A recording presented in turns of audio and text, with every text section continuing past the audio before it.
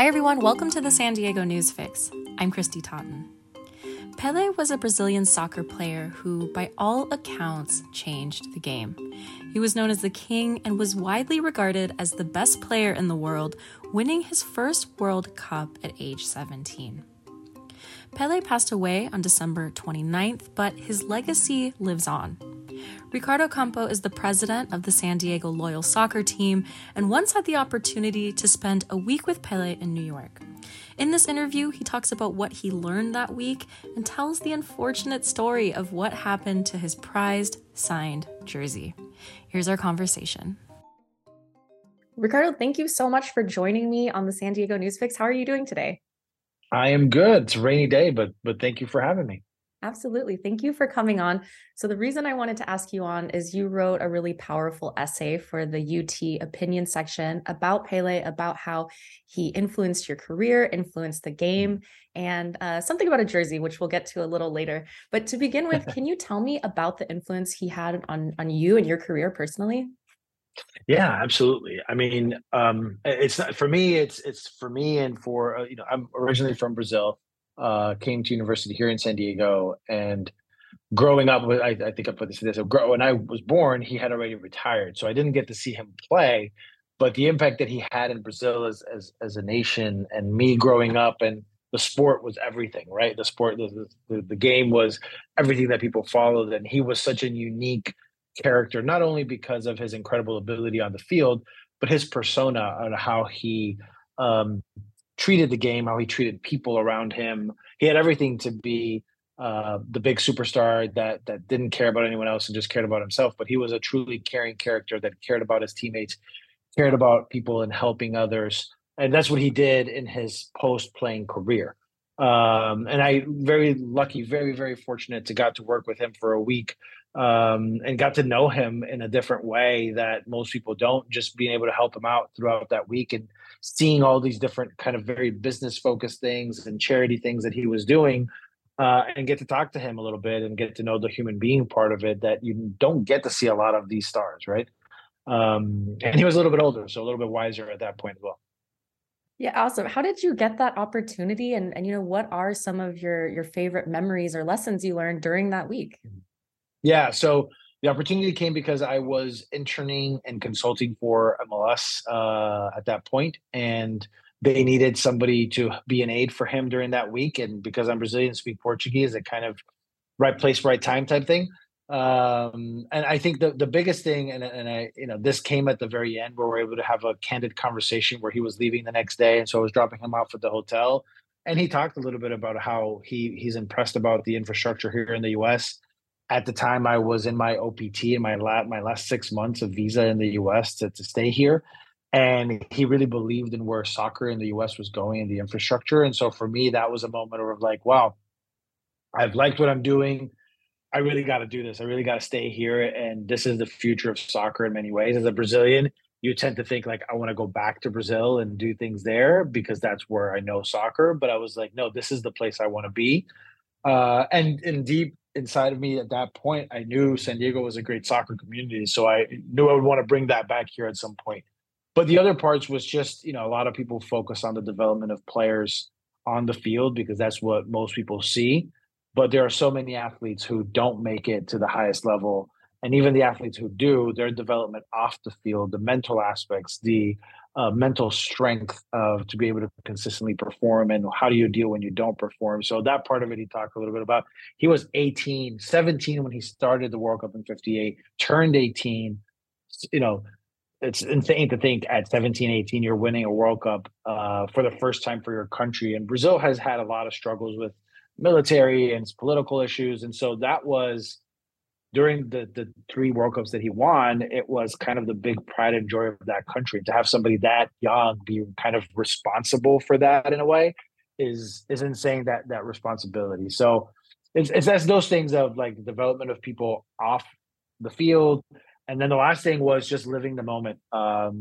Because we tend to think a lot about the future and plan for the future, and we're always worrying about where we're going to be and what are we going to do, but we tend not to enjoy what we're doing right now.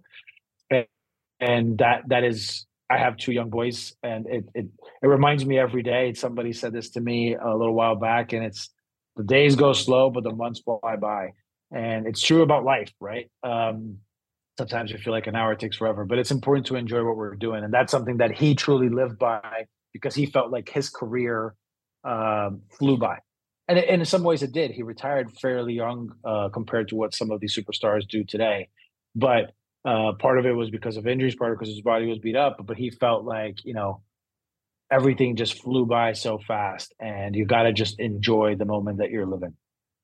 Yeah, that's amazing advice and a good reminder, especially now headed into the new year, be more mindful, Right. be more present. Um, Exactly. well, how did Pele change soccer? I mean, you wrote that Mhm. soccer as an art form, it became viewed that way because of his work and because of these techniques and these skills that he had that nobody had seen. So really, what was his impact on the sport itself?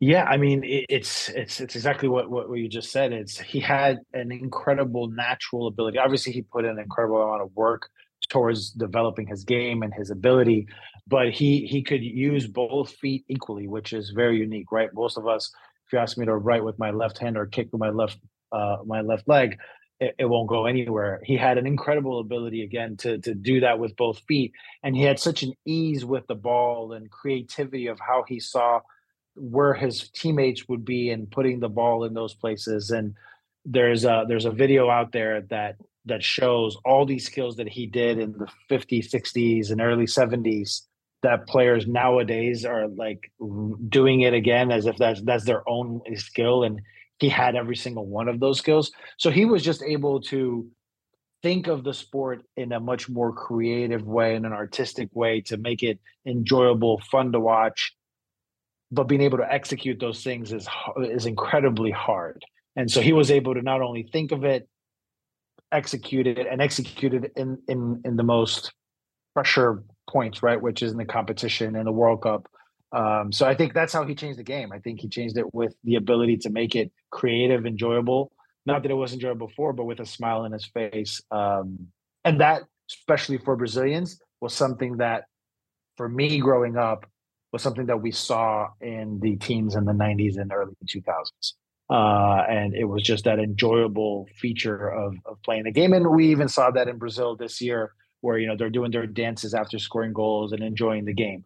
I think there's a very fine balance, especially at that very elite level, to be professional and be serious about your job, but at the same time enjoying it. So it ties in all these different things. And I think a lot of it in soccer, especially in Brazil, started with Pelé. Well, after admiring him for so long, growing up, loving him, and then finally getting to spend this week with him, were you like starstruck? What was your reaction to this opportunity?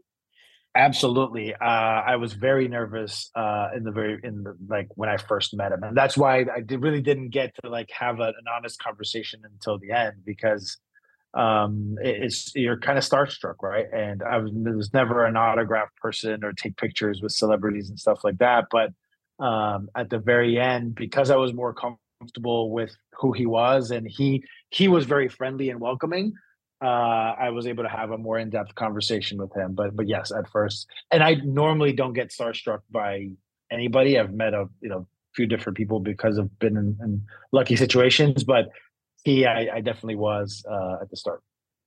Okay, well, tell me about that final moment when you were dropping him off for the last time. You had a conversation. What happened? Right. Yeah. So that's the it was unique. So I didn't ask for an autograph. I didn't ask for a picture. And then as he was leaving the car, he was walking away. He turns and he goes, "Really, nothing? Like no picture, no autograph?" And I was like, "Well, if you insist." Just joking with him, but yeah, I had a very the jerseys in the 60s, 70s were very thick, right? It was that thick cotton shirt. And so I had that shirt in my bag. I pulled it out and I showed it to him and he autographed it for me, with my name on it, which I really appreciated and then signed it. The sad ending to the story is that I had living in New York at a younger age, you don't have a lot of space, put some stuff in storage to take care of it. Credit card expired, missed the notifications of make sure that you paid for it. When I went to check back, it had been auctioned. Literally the day I arrived there had been auctioned, I think 24 or 48 hours before. and they have secrecy laws or whatever it's called, that they can't tell you who auctioned it. Because I was like, sure, I'll call the person, I'll talk to them. Like, there's no value to someone else on that jersey because it has my name on it.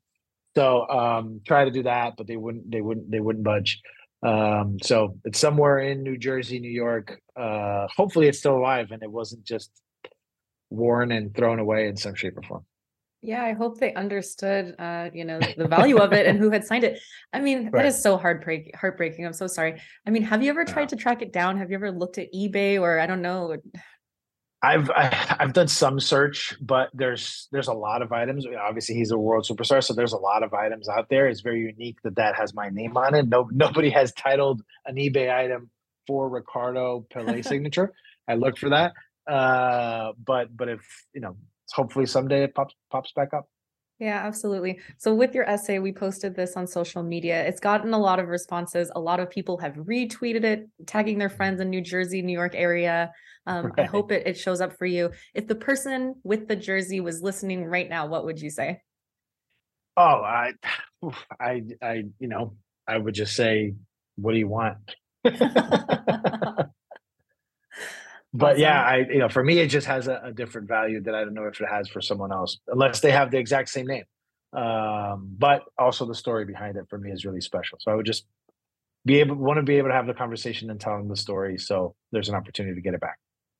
Absolutely. Well, I really hope that happens to you. I hope that there's a happy ending to the story. But regardless, thank you for sharing your story. What an amazing Thank you. experience. And yeah, thanks for joining me.